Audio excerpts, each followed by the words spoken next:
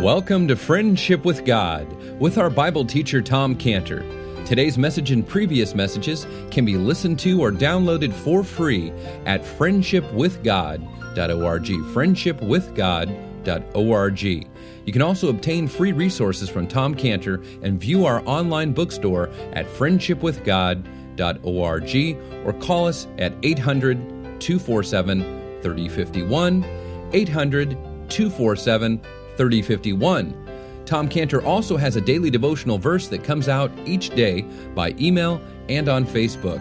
To receive this small daily devotional verse that Tom Cantor puts out, you can sign up at friendshipwithgod.org, friendshipwithgod.org, or find Tom Cantor on Facebook by searching for Tom Cantor and Friendship with God. Now here is our Bible teacher, Tom Cantor. That's God's word. It's imperative that every person, every Jewish person, take the Lamb of God who takes away the sin of every person, of every Jewish person as well. Which is why we keep going back every summer to the same cities every year in the summer blitz. Now, I told you about the response of the Orthodox Jewish people in Brooklyn last Friday. Well, on the same day last Friday, 2 days ago, not to be outdone, an article appeared in the Baltimore Jewish Times. And the title of the article was, "Who's That Knocking at My Door?"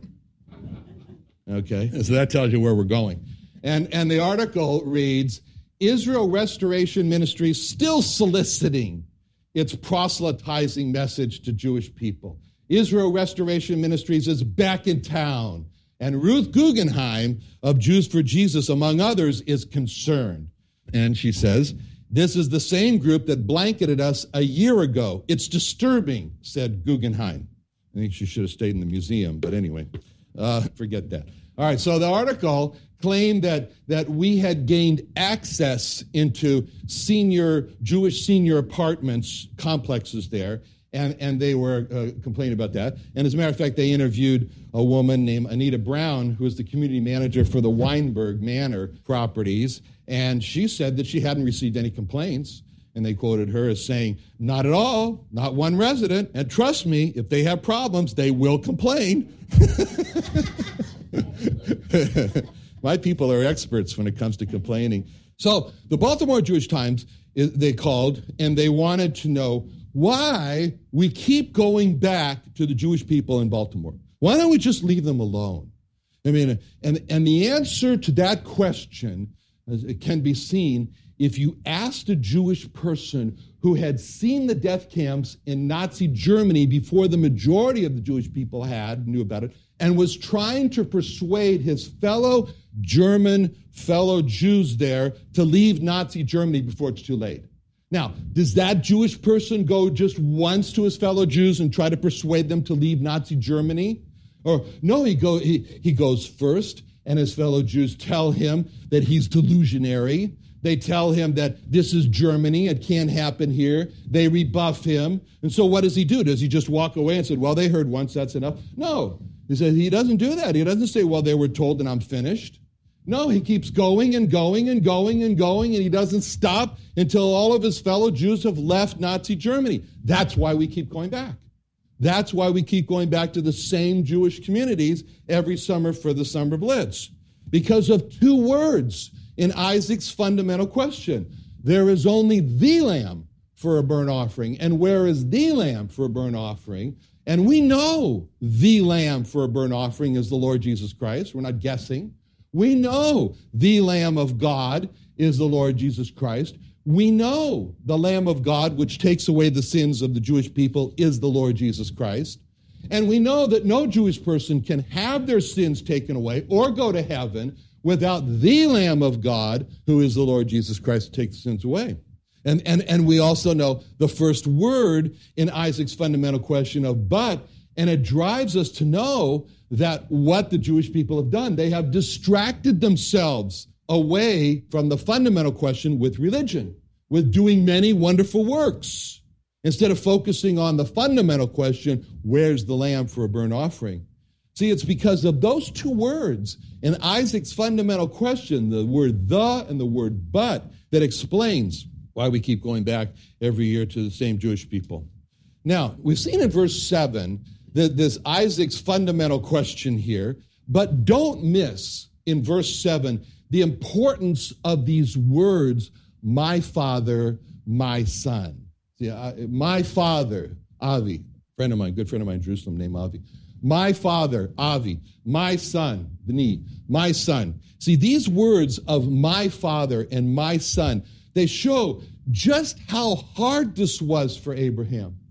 When you read these words, my father, my son, you got to see that this was tearing Abraham apart. This shows how difficult this was for Abraham. See, the natural course of the human heart when someone is going to die is to draw away and protect yourself. Draw away and protect your heart.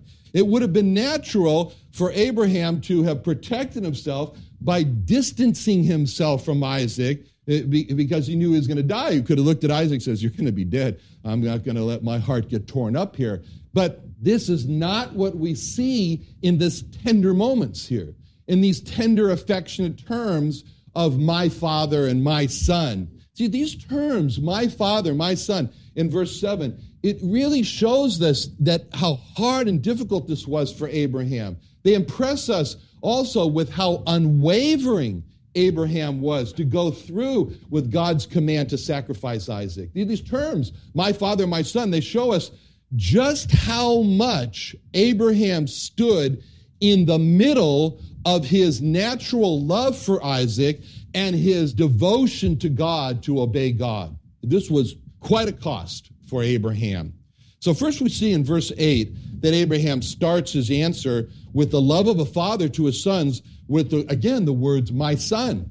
He says in verse 8, and Abraham said, my son, God will provide himself a lamb for a burnt offering. So they went both of them together. Now this question put Abraham in a real bind. Isaac's fundamental question put him in a real bind. He was in a tough place. And we can imagine Abraham trembling with the question, how am I going to answer this? We can feel Abraham's dilemma as he asks himself, what am I going to say to my son? On the one hand, Abraham knew that Isaac was the lamb, but Abraham does not say to Isaac, you're the lamb. And instead he gives this God will provide answer. Now let's think about that answer. When Abraham says God will provide. See, when Abraham says God will provide, we can see Abraham really struggling within his soul and then coming out with this confession to Isaac that he was really saying to Isaac, I don't fully understand how, but I understand that God will provide. See, with this God will provide answer, Abraham, don't think of it as a pushback or evasive. That's not the way it was. He was saying to his son that he didn't fully understand what was going to happen, but he did fully understand who God was, and he understood the ability of God, and he understood that God was in control and whatever would happen. So Abraham knew. Isaac, he looks at his son Isaac. Isaac's trembling. He looks at his son Isaac. He sees he's so disturbed on his face, Isaac. About the problem of the absence of the lamb. And as a compassionate, caring father, Abraham, he feels this pain, this trouble that's in Isaac. He's disturbed by it. And all that compassionate care that Abraham has, it just comes through when he says the word. He starts off with my son. He says, my son. He's not saying to Isaac, I have my own troubles. Don't bother me. I've got enough to deal with now. He's not pushing Isaac back. He's not saying that. He's saying here by the words of my son, he's saying, Isaac, I know how troubled you are right now at the fact that it looks like you are the lamb. Isaac, I know how terrifying this all looks to you. So when I say to you, my son, I want you at this point to just follow my lead. Follow me. Isaac, I'm going to guide you for how not to be terrified in this situation. He's a real father here, Abraham. Abraham is facing the same terror that Isaac was facing, and he's now going to instruct Isaac as to how to not be terrified. And we need that. How often we need Abraham's instruction. We need to know when we run into certain situations how to not be terrified. And how often we're like Abraham and Isaac and we're faced with a terrifying situation, and we need to be instructed how not to be terrified. So this is Abraham. He's going to instruct us now. So Abraham says to Isaac, God will provide. Now, when Abraham says that to Isaac, as we said, he's saying, look, I don't understand exactly how this is what's going to happen. But by saying God will provide, Abraham was holding out to Isaac the possibility that God was going to do something unexpected, that God was going to do something wonderful that he didn't know about. And so Abraham is telling Isaac that in this terrible situation that both he and Isaac were in, that they really had a very real choice. On the one hand, they could focus on the details of the situation, which were terrifying. In other words, they could spend their time and focus and energy focusing on the details of how long it was going to take for that altar to be built that Isaac was going to die on, kind of like on death row and looking at the date of your execution. Or how strong were the cords that were going to tie Isaac up with, and would Isaac be able to break them if at the last minute he decided, I don't want to do this? Or how sharp was the knife that was going to be plunged into Isaac, and would Isaac feel pain and suffer?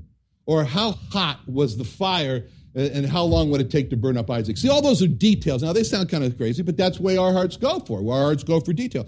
Our hearts go for the how long, how strong, how sharp, how hot details. And Abraham is saying, okay, now, instead of focusing on that, Isaac, I want you instead to don't focus on those particular details that will only terrify you, but instead put your focus on how good God is and how providing God is. And when Isaac asks this question to Abraham, where's the lamb? Isaac is saying, really, he's saying to Abraham, my father, I'm afraid. Help me not to be terrified. Instruct me not to be terrified. Show me how not to be terrified. And so we're like Isaac. We find ourselves in that I am afraid place. And we want to know also how not to be terrified. And our friends sometimes are like Isaac when they find themselves in that I am afraid place. And they want us to help them how not to be terrified. So in those situations, Abraham's words guide us too, not just Isaac, guide us too, by telling Isaac what he had to focus on, by telling Isaac not to focus on the how long, how strong, how sharp, and how hot the fire details that only lead to terror. Instead, Abraham tells Isaac, don't focus on those things. He's telling us, don't look on the internet for all the details that's going to lead you to terror. But they didn't have internet then anyway. Instead, Abraham tells Isaac, focus on how good God is. Focus on how providing He is. That's why it's important to see that God is the creator who provided for everything needed in His creation. That's the theme of the creation. The providential, the providing God, providing everything that's needed. That's why we have a tabernacle section in the creation museum. People say, what does a tabernacle have to do with creation? You have a creation museum. Why do you have a tabernacle in the creation museum? The answer is because in creation, God provided for everything needed. And man's greatest need is redemption and salvation from his sins. And the tabernacle, along with creation, shows how God provided for man's need of salvation from his sins.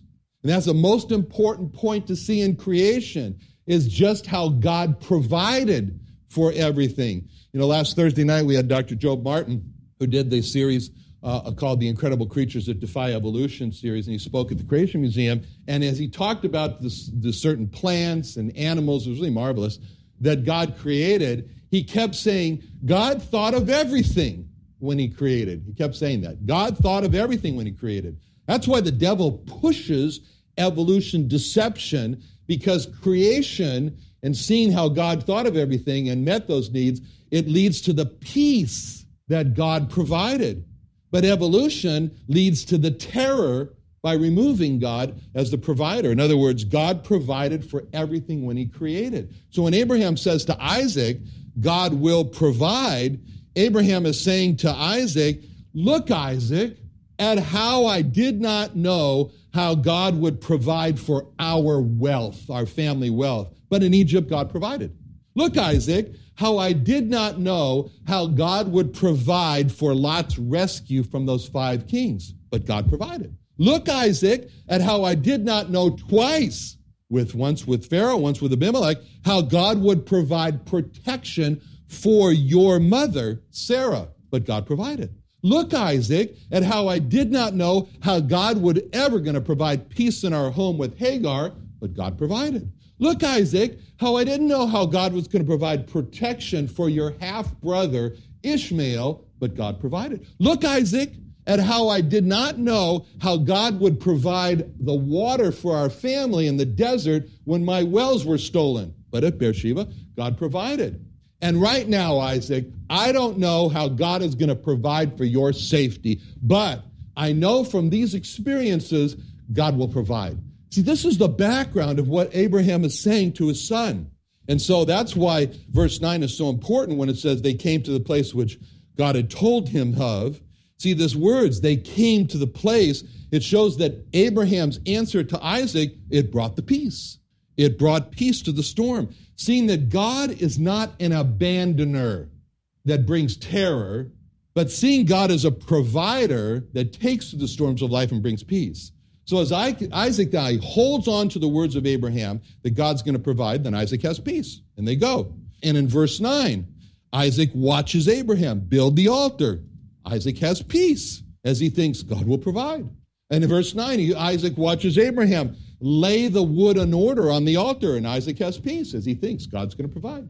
In verse 9, as Isaac saw Abraham bind his hands, Isaac has peace as he thinks God's going to provide. And in verse 9, Isaac feels the arms of his father going around him and picking him up and placing him on the altar, and Isaac has peace as he thinks God will provide. And the most terrifying thing in verse 10, as Isaac sees Abraham stretch out his hand to take the knife, and Isaac sees the gleam of the sunshine on the blade of the knife, and Isaac has peace as he thinks God will provide. And you and I will have peace from a terrifying situation and a terrifying sight if we, like Isaac, will resort to God will provide. Now, what's remarkable in the description we have in verse 9 are these 2 words, in order. To me, it's remarkable. Anyway, those words, in order, describe setting the wood in place that Abraham, it says he laid the wood in order. You know, it reads so matter of fact. He lays the wood in order. When it says there, Abraham built an altar and laid the wood in order. You know, they came, Abraham built, he laid the wood in order. He bound Isaac, he laid him on the altar. There's just no indication of any anxiety here. There's no indication of any tenseness or nervousness on the part of Abraham, so much so that the Bible brings out this detail that he didn't just throw the wood on a pile and says, I can't take this. You know, but it says that he took the time to put the wood in the right order so it would support the weight of Isaac. And that's even more remarkable when we look at this, and we look at the calmness of Isaac in this whole scene as we've seen. How can he be so calm? Well, if you asked Isaac, what do you think of this altar that's in front of you? What do you think of the rough wood? You know, it's not sanded that you're going to be laid on. And Isaac would reply, an altar? An altar? Some see an altar. I see the feet of God. I see the feet of God. I'm going to lay myself down at the feet of God. And that's a picture of the Lord Jesus Christ when it came time for him to do our work, the work of being a sacrifice for sins. And it says in Isaiah 53:7 that when he was oppressed, he was afflicted, he openeth not his mouth. Brought as a lamb to the slaughter, sheep before his shearers is dumb, so he opens not his mouth. It was not the nails that held the Lord Jesus Christ to the cross for our sins. It was his unswerving devotion to do the Father's will when it says in Luke 22:42, Father, if thou be willing, remove this cup from me. Nevertheless, not my will, but thine be done. What cup? The cup of the wrath of God that we all deserve for our sins. What will of God? That the Lord Jesus Christ should drink that cup for us. Therefore doth my Father love me, John 10:17, because I laid down my life. John 10:18, no man taketh it from me, but I lay it down of myself. So there was no struggle when the Roman soldiers came to nail him to the cross. As in essence, he said to those soldiers, here's my right hand for you to drive the nail through it. That's part of me doing the will of God, laying down my life. Here's my left hand. Here's my right foot. Here's my left foot. Nail them to the cross as I lay down my life. And as the Lord Jesus Christ looks at the cross that he's going to be nailed to, and he's asked, how could you be so calm? He could say, as he looks at the cross that he's going to be nailed to, he could ask, what do you think of that cross in front of you? What do you think of that rough wood that you're going to be nailed to? What do you think of that blood stain all over the cross that's been used before? And the Lord Jesus, he would probably, a cross? He'd say, a cross? Some see a cross. I see the feet of God. I'm going to give myself to God. And so now, evidently, in verse 10 here, Abraham has set the knife down in a place that after he put Isaac down, that he had to stretch himself out, is what is being emphasized here. He had to reach far to take the knife in his hand. It says in verse 10, Abraham stretched forth his hand and took the knife. And so even as Abraham is stretching his way out to get this knife, we don't read any agitation, no resistance, no complaint from Isaac. And as far as what was in Abraham's mind, Abraham, as we know, it says in Hebrews 11:19, he's just thinking on, God's able to raise him from the dead. Now, it doesn't say that Abraham was expecting God to raise him from the dead, and it doesn't say that Abraham was convinced that God was going to raise Isaac from the dead, but it said that Abraham was convinced that God was able to raise him from the dead. He didn't know what God was going to do, but he was convinced that he could do whatever he wanted to do. And then we come in verse 11, where we get this Abraham, and so much drama now. It's just a heart stopper. I mean, the knife over Isaac, and Abraham ready to plunge the knife in, and we feel the urgency of it all as we, Abraham. And from that, we see how God knows just the right time and just the right moment to send his help. We don't, but God does. And what do you think? What do you think? What if Abraham had been so absorbed in what he was going to do? I mean, after all, it's just like the nick of time. And he didn't hear his name. You know, he's not listening. What if Abraham had plunged the knife into Isaac and then realized, oh, God was trying to stop me. Look what I did. What if Abraham realized after it was too late that he didn't want Isaac to die? What if Abraham had plunged that knife in and then realized that, oh, God was calling me? What would have happened then? What if we looked back and realized that that wasn't the will of God, and I went ahead and did it, and it was too late? You think of a time in Scripture when a person did just that? You think of a time in a heat of a moment when a person went too far and it wasn't the will of God? You think of that? Some vows are worthy to be repented of. And that was one of them, okay? I wasn't thinking of that. I was thinking of another one. You think of a time when a person cut when he shouldn't have cut and it wasn't God's will? More hints. Can you think of a time when a person used a sword? That's right. Peter. See, Peter, in Luke 22:49-51, when they said, Lord, shall we smite with the sword? And nobody waited for the answer. Of course, Peter, one of them, smote the servant of the high priest and cut off his ear. And Jesus said, why did you do that? You shouldn't have done that. That wasn't my will. You didn't wait for the answer.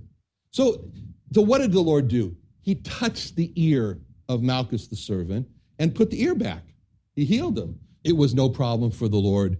He just touched the ear and placed it. That's a great encouragement for us. So if Abraham went too far, he would have healed Isaac, we believe. He was able to. And so verse 10 shows us that sometimes we can't see a way of escape, but sometimes God comes through with just in the nick of time with a wonderful, totally unexpected deliverance.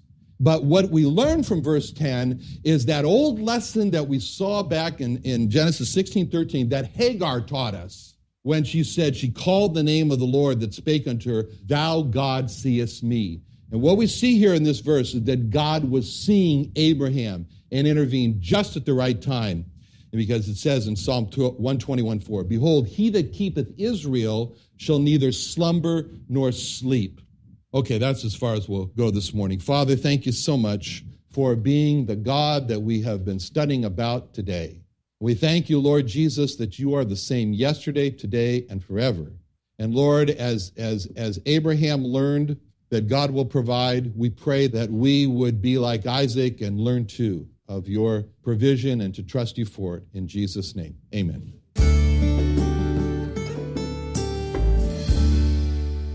And Another wonderful day studying the Bible with our Bible teacher, Tom Cantor, here on Friendship with God. Don't forget that today's message and previous messages can be listened and downloaded for free at friendshipwithgod.org, friendshipwithgod.org. You can also go online to find free resources from Tom Cantor and our online bookstore at friendshipwithgod.org. You can also find Tom Cantor on Facebook, and you can also go to friendshipwithgod.org to sign up for his daily devotional verse. Now, Tom Cantor is also the founder of Israel Restoration Ministries. You can visit that website at israelrestoration.org. Or you can write Tom Cantor at P.O. Box 711 330, P.O. Box 711 330, Santee, California. That's Santee, Santee, California, 92071. Or you can email Tom Cantor at friendshipwithgod.org, Tom Cantor at friendshipwithgod.org. Or for more information about Tom Cantor and Friendship with God and Israel Restoration Ministries, call us at 800-247-3051.